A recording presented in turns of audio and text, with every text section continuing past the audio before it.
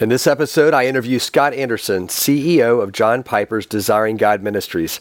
Piper has impacted countless people with a transformative idea that God is most glorified when we are most satisfied in Him.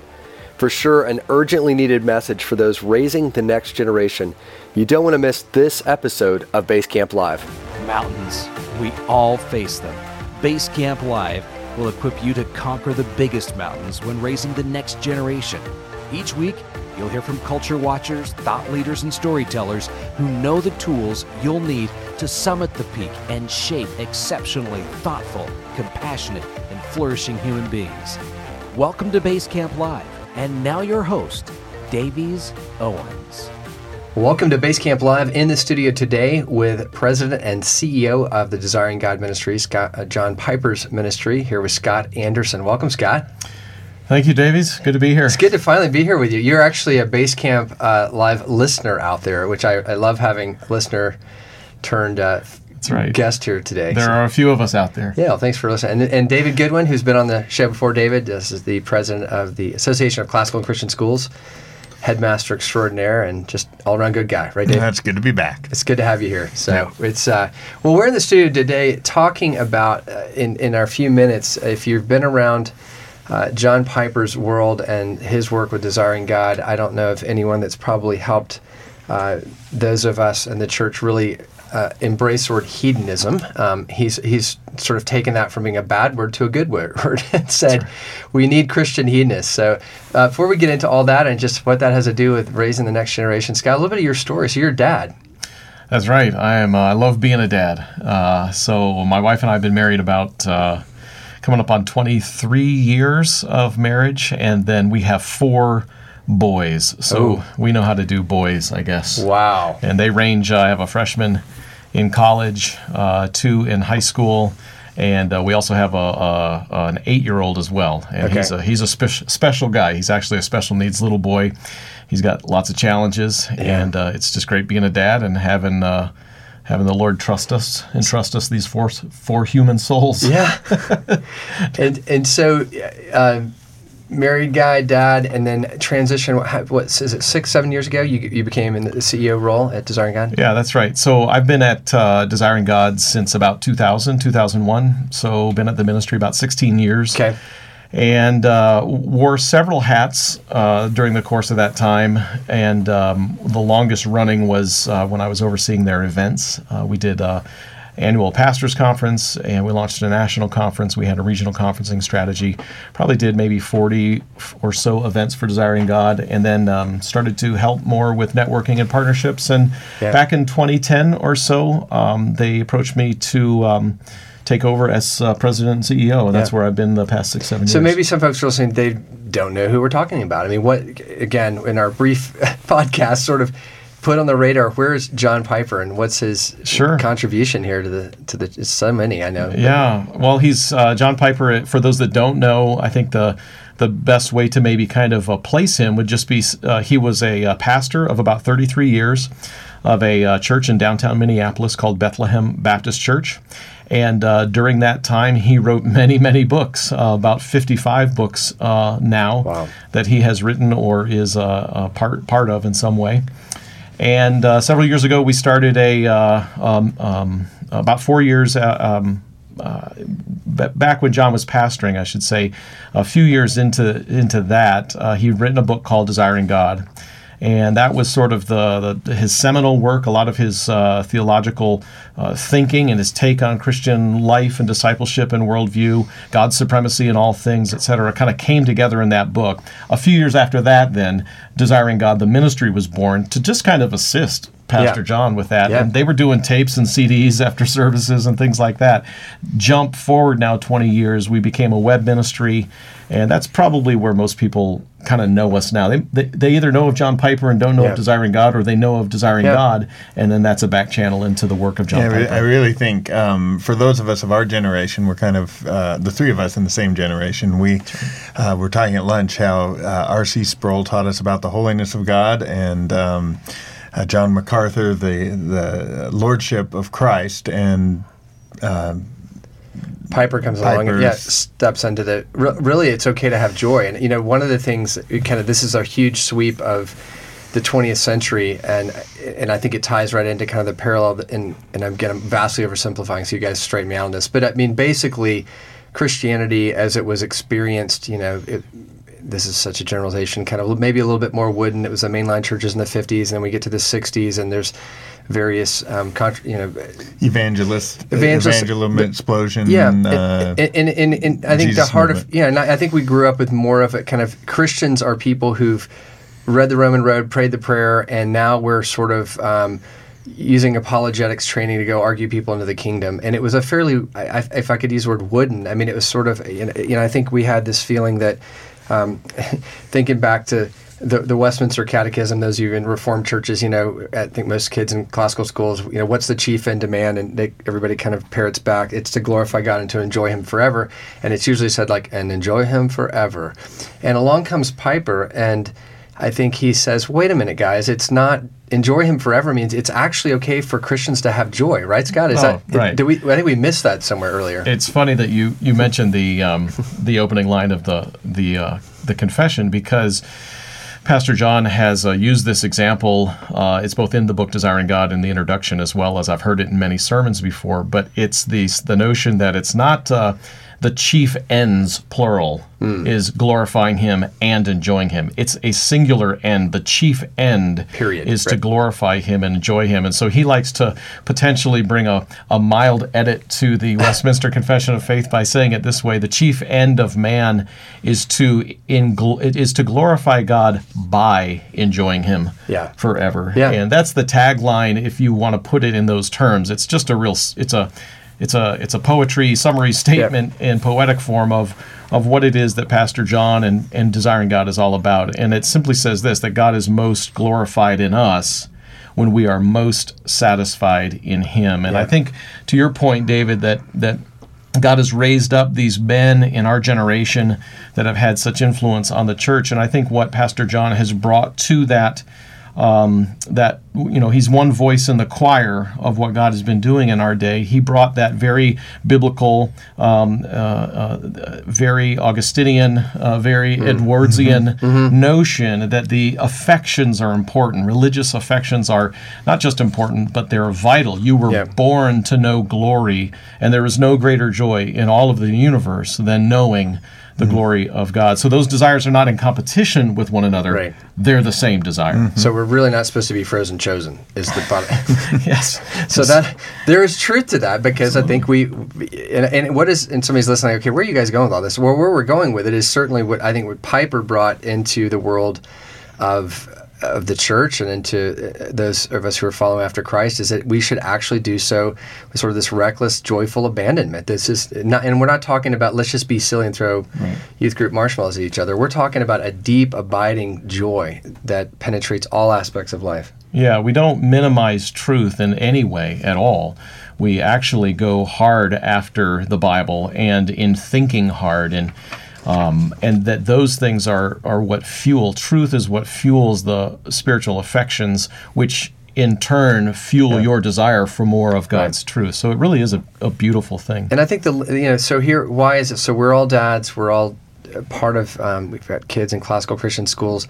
I know for me in my own journey, we've talked about this idea that education is not just reading, writing, arithmetic, kind of a wooden understanding of go get this education, and then church is over on this side of your life, and the things that really excite you are on another side of your life. And folks like James K. Smith came along, wrote Desiring the Kingdom. Others have sort of referenced back to what was really Edwards saying, hey, look, guys, if you want to win the battle, and this is the bottom line, if you want your kids to walk for life with Jesus, they've got to really love the things that they've got to love the good. They've got to love Jesus. It's not just a cognitive ascension to we believe these things. Now let's go have life over here in a different arena.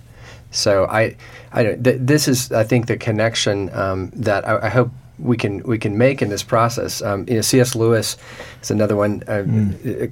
He talks about it's not that our desires are too strong, but that our desires are too weak. And that's that quote many have heard about. Like a child fooling about in slums when making mud pies, because you can't imagine what a holiday at the sea is like. Yeah. And there's a sense in which we've just settled for this kind of bland milk toasty, boring, God is boring, church is boring, my Bible's boring, why do I care? And Piper's come along and said, boy, there's everything you were made for is right there. That's right. Pursue it passionately. Yeah, the supremacy of God in all things, whether that's in drinking orange juice or whether that's in worshiping on the Lord's Day, the supremacy of God in all things is the key to unlocking the joy that God has built into the fabric of the universe as he's making himself known in all things.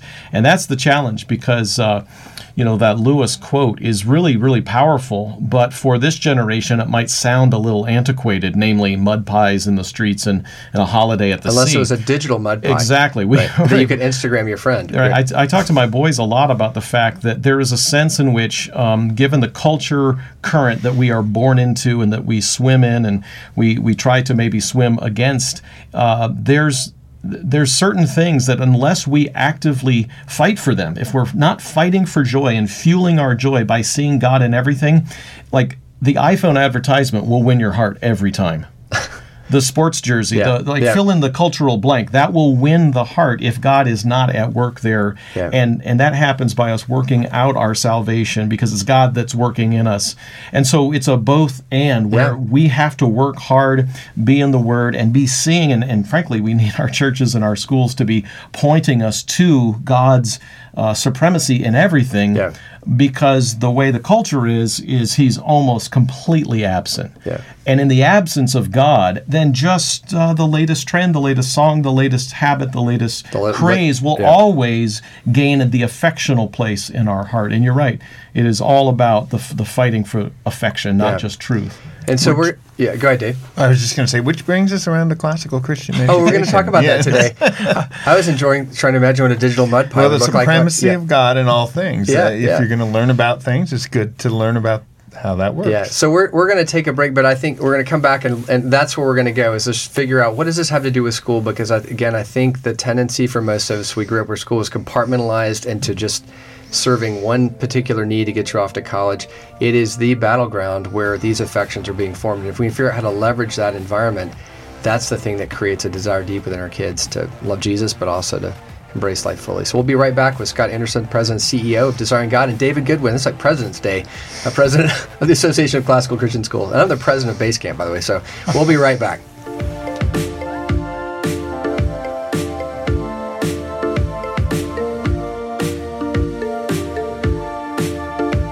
We're back in the studio, continuing this conversation with Scott Anderson, President and CEO of Desiring God, and David Goodwin, President of ACCS, talking about the reality that God made us to desire Him and to experience God at a level way more than just knowing the right answers. And I think when I think about kids today, I keep thinking it's haunted, I guess, by the old Barna stat that 80% of kids get to high school, Christian homes, Christian schools, wander off to college, or go to college and then wander away from their faith. And that stickiness, I so believe, is tied to, if your greatest love and desire is for Christ, then other things are going to feel, they're going to pale in comparison. And I guess that's what we're saying. I mean, Scott, being a dad, you guys put your kids intentionally in 16,000 hours in a school that really talked about that shapes affection. So that's right. We chose classical Christian education. It was there's probably multiple layers of how I could describe it. One layer was when our kids were in a public school, had a former missionary as the principal, had many born-again believers who were on faculty. And so there was, while there wasn't a direct applying of the supremacy of Christ in all things to what the kids were learning, especially in the early elementary, there was decent teaching going on, and there was some general sort of virtuous, noble, morality principles that were somewhat inculcated because we knew the faculty, and we knew that many of them were believers and whatnot. But then the day came where my oldest was going to go off to middle school. And we were in a situation where we looked at homeschooling, but our life situation really just wasn't allowing for it at the time. And we didn't think we could really afford a Christian school. And so I took a stroll through the area middle school. Mm. And what I saw on just that 30 minutes of walking through that school. This is your public school, yeah. In terms of what I saw literally on the walls of the school what was being promoted, what was being displayed, and clearly displayed with enthusiasm. We would say with affections. I just thought, there's no way. There's no way. It was a real penny drop moment for me where I just realized, okay, there has to be something else out here, something else better. And then in our situation, the Lord did open the doors where there was a tremendous amount of financial aid that was offered to us, and the Lord provided in other ways, such that we were able to make that pivot because we wanted our kids to be in the season of preparation, training to go be in the war when they're an adult. We don't put them in the war when they're 12 years old. And we just felt like this public school route they were going to be on the front lines of the battle, and they didn't even have the artillery or the categories yet. So we really wanted them to be in a circumstance where educationally they were being equipped, they were learning, and then that they were also then being equipped with the biblical understanding and rationale, but also a place where the teachers could directly go from the subject matter to the supremacy of Christ. Yeah. They can show how God is in all of these things, and that the hope would be that over time then that they would be in a crucible that would be forming them for the battle. Right. And again, we're just in that stage as we're just starting to launch. And so when I think I can imagine somebody's listening, they're thinking, okay, I think I'm following you guys, like God's in all things, like pantheism, or like what do you mean?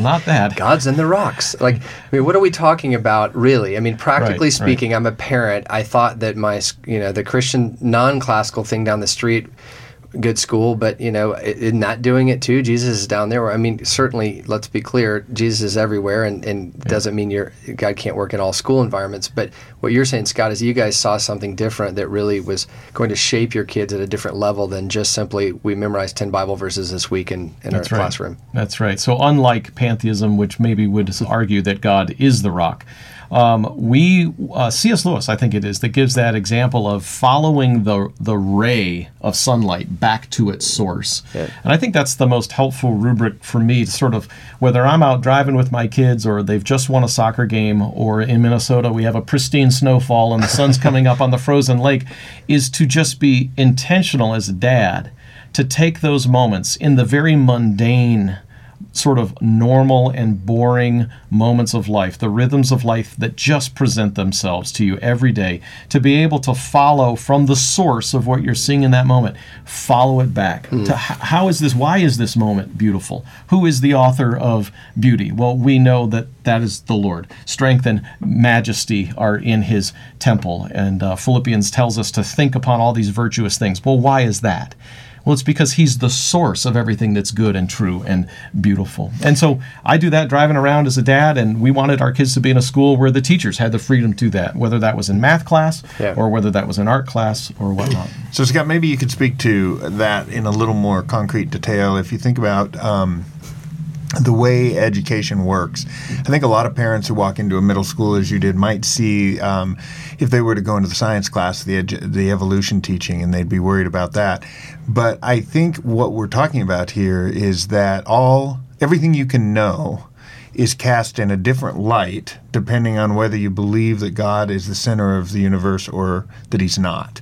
And so if you're learning about World War I and the beginning of World War I, how do you see the assassination of a duke? Or how do you see the course of modernity and its ideas leading to these things? So I don't know if you've encountered this with your kids as they've gone through classical Christian education, but how do you see it influencing just the mundane, like hexane molecules? Almost anything, you can think of is actually relevant to Christianity. Yeah, so I think there's a few things to say, and I'll just say this as an imperfect dad who's just in the midst of this, learning it himself, as well as not wanting to elevate any given classical Christian school to the status of doing it perfectly all the time. Right. But there is the old adage that all truth is God's truth, and I think for me, whether it's the examples that you cited or whatnot, I find just functionally that a God-entranced view of all things, it gives especially teenagers something solid that they can sink their teeth into, that they can actually stop and question the currents of the culture around them because they have firm rooting under their feet, even if they don't fully get it. Just think about your examples that you just gave here, whether we're talking World War I and how it started, or whether we're talking about quarks at the subatomic level.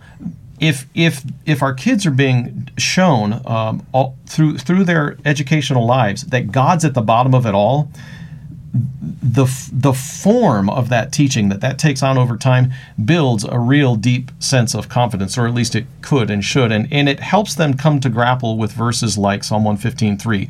God sits in the heavens, he does whatever he pleases. So it pleased the Lord to create stuff that's at the bottom of the ocean that we will never see, at least maybe in our lifetime. Maybe future generations will. It pleased the Lord, for whatever reason, to have certain events. It doesn't mean that God is in any way the author of sin. Of course, we want to keep that at arm's length. But it does mean that he can be trusted. If he does whatever pleases him, that means even the chaos of our lives and human history and things we can't fully understand, or things we might not ever see at the bottom of the ocean, all of those are working together his good pleasure over time. And to some extent, not to oversimplify it, if a kid gets that, he's not far from the kingdom. Right. And it sounds, so I mean, as I hear you guys talk, I mean, it's really it's like two layers of hope we have. Layer one is just that a kid sees that God isn't just the guy they talk about on three days ago, it's Wednesday, back on Sunday at church, and has nothing to do, like, he's everywhere all the time. And that's clearly an objective. But almost the second layer is, and therefore there is something joyful about this. There's like, you think you're excited because the new iPhone 12 or whatever's coming out eventually. That's good, but that is nothing compared to the joy that you can have in knowing who you are. We just did an interview recently with our 12th grade senior teacher on purpose. It's like the whole point is that kids today, there's depression rates are soaring. Kids don't have purpose. They don't know who they are. And it's not just a cognitive knowledge that God made the world. It's that God is actively at work, and that your deepest fulfillment, the deepest longings are met in him. And like, that's what I think, that sounds like a church world. We do that every day through our literature, through our discussions. And so, the notion that we were created to know glory, that the way God has wired the universe is that the unique display of his perfections permeate everything in existence, and that we were created to know that. It gives meaning to everything, from the way that bird is flying to the technology on my phone, to you name it. We're never without an object lesson to point our children to the sovereignty and the supremacy and the beauty of God. And we want to be awed. We were born to be awed. That's why we go to places like the Grand Canyon. It's why we go to Niagara Falls. And so whether that's a pristine snowfall or a beautiful sunset or a movie score that can bring you to tears, it's so beautiful. So how would Piper, Piper calls this Christian hedonism. Right. So what connect the snowfall and the... Absolutely. How does that work? Well, these things that give us happiness are little tip-offs. They're sort of reminders or echoes or shadows that everybody was born with hardwiring to want to be happy. Pascal said it, succinctly, is that all men crave happiness, even those that go to the gallows. Right? So, I mean, sobering thought, but you were born to want to be happy. Which our world is sort of, we've created they've co-opted that completely, right? And taken that down. Sticky, sweet, superficial, disposable. Absolutely. Right. I mean, this is the Garden of Eden just on replay over and over and over again. You look at what took place in the Garden of Eden, that was a fight for the affections. You look at how Jesus defeated Satan in the desert temptation, that was a fight of affections. And then if you think of the warnings of like a 1 John, it's the fight of affections. Like, it's all, the universe is wired upon God getting glory, his passion for his glory, and our passion for joy. Those things not being at odds. They weren't at odds originally, and because of the fall, it was the seam that got ripped in all of human history, that now, especially Romans 8, this world being under a curse, waiting for the days when the sons of God will be revealed. What is that day but that reunification of everything that moves us so deeply now, that gives us joy, that brings tears to our eyes, that fills us and inspires us with awe? That day is coming when all that has been made bad will be reunited again in the new heavens and the new earth. And of course, in human history, the decisive moment was the death, burial, and resurrection of Jesus Christ. And so you have the work that our souls most desire has been done in time and in space. And now we get to be a part of, and that's, by the way, this is all just what I'm trying to, literally, I had this conversation with my kids on the way to school the other day. I want to ride with you to school. Well, we were just listening to an Advent devotional, and it provoked a conversation about this, and it was the beauty of the snow-filled drive. And before you know it, is a chance to riff on God's glory, and for me to say, boys, you were born for so much more than the fritters and the Skittles and the Twinkies of this world. That's right. Twinkies of this Scott, world. You know what that reminds me of is Lewis in Abolition of Man talking about the modern educator has lost the ability to see the sublime. He refers to a sublime cataract in a river, and he talks about how that the truth in the beauty of that is lost on the modern educator. So our time is short. So David, we kind of so we've talked about just the world outside our doors and inside our doors. Everything is meant for us to point to the glory of God and to bring, and in that process, we're most satisfied, which I love that great quote from Piper. I mean, the very thing we're most satisfied in is bringing glory to Him, and it all kind of works in this beautiful cycle. That's right. But again, okay, great, I dropped my kids off at school. I think I'm following you guys. What does that have to do with school? And why do our schools somehow better do that, Dave? I mean, we're not staring at waterfalls all day. And well, these are where those fancy words come in. We always use like I'm still back on cataract. My eyes like floating down a river. I lost you on that one. I was like, okay, keep going. The pursuit of truth, goodness, and beauty is what classical education is about. And when you think about that, that is inherently divine. Because if you believe there is such a thing as truth, there is such a thing as goodness, and there is such a thing as beauty, you have to believe that it has its source in God. And what we're talking about here is a form of education or a form of worship.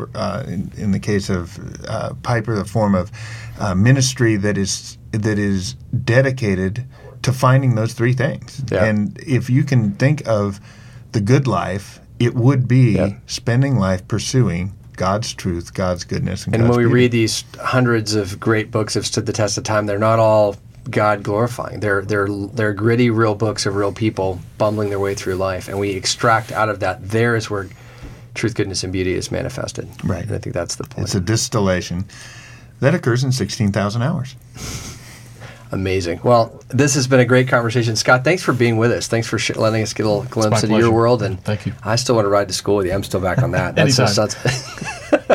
That sounds like a really enriching time being with you. Well, thanks for all you do, and please express to John Piper our appreciation for his great ministry, and we are all blessed because of it. And we'll put in show notes links back to Desiring God and some of the resources there, which are certainly helpful. And Dave, thanks for being on again today. We'll have you guys back in the studio soon. Take care. You've been listening to Base Camp Live with Davies Owens.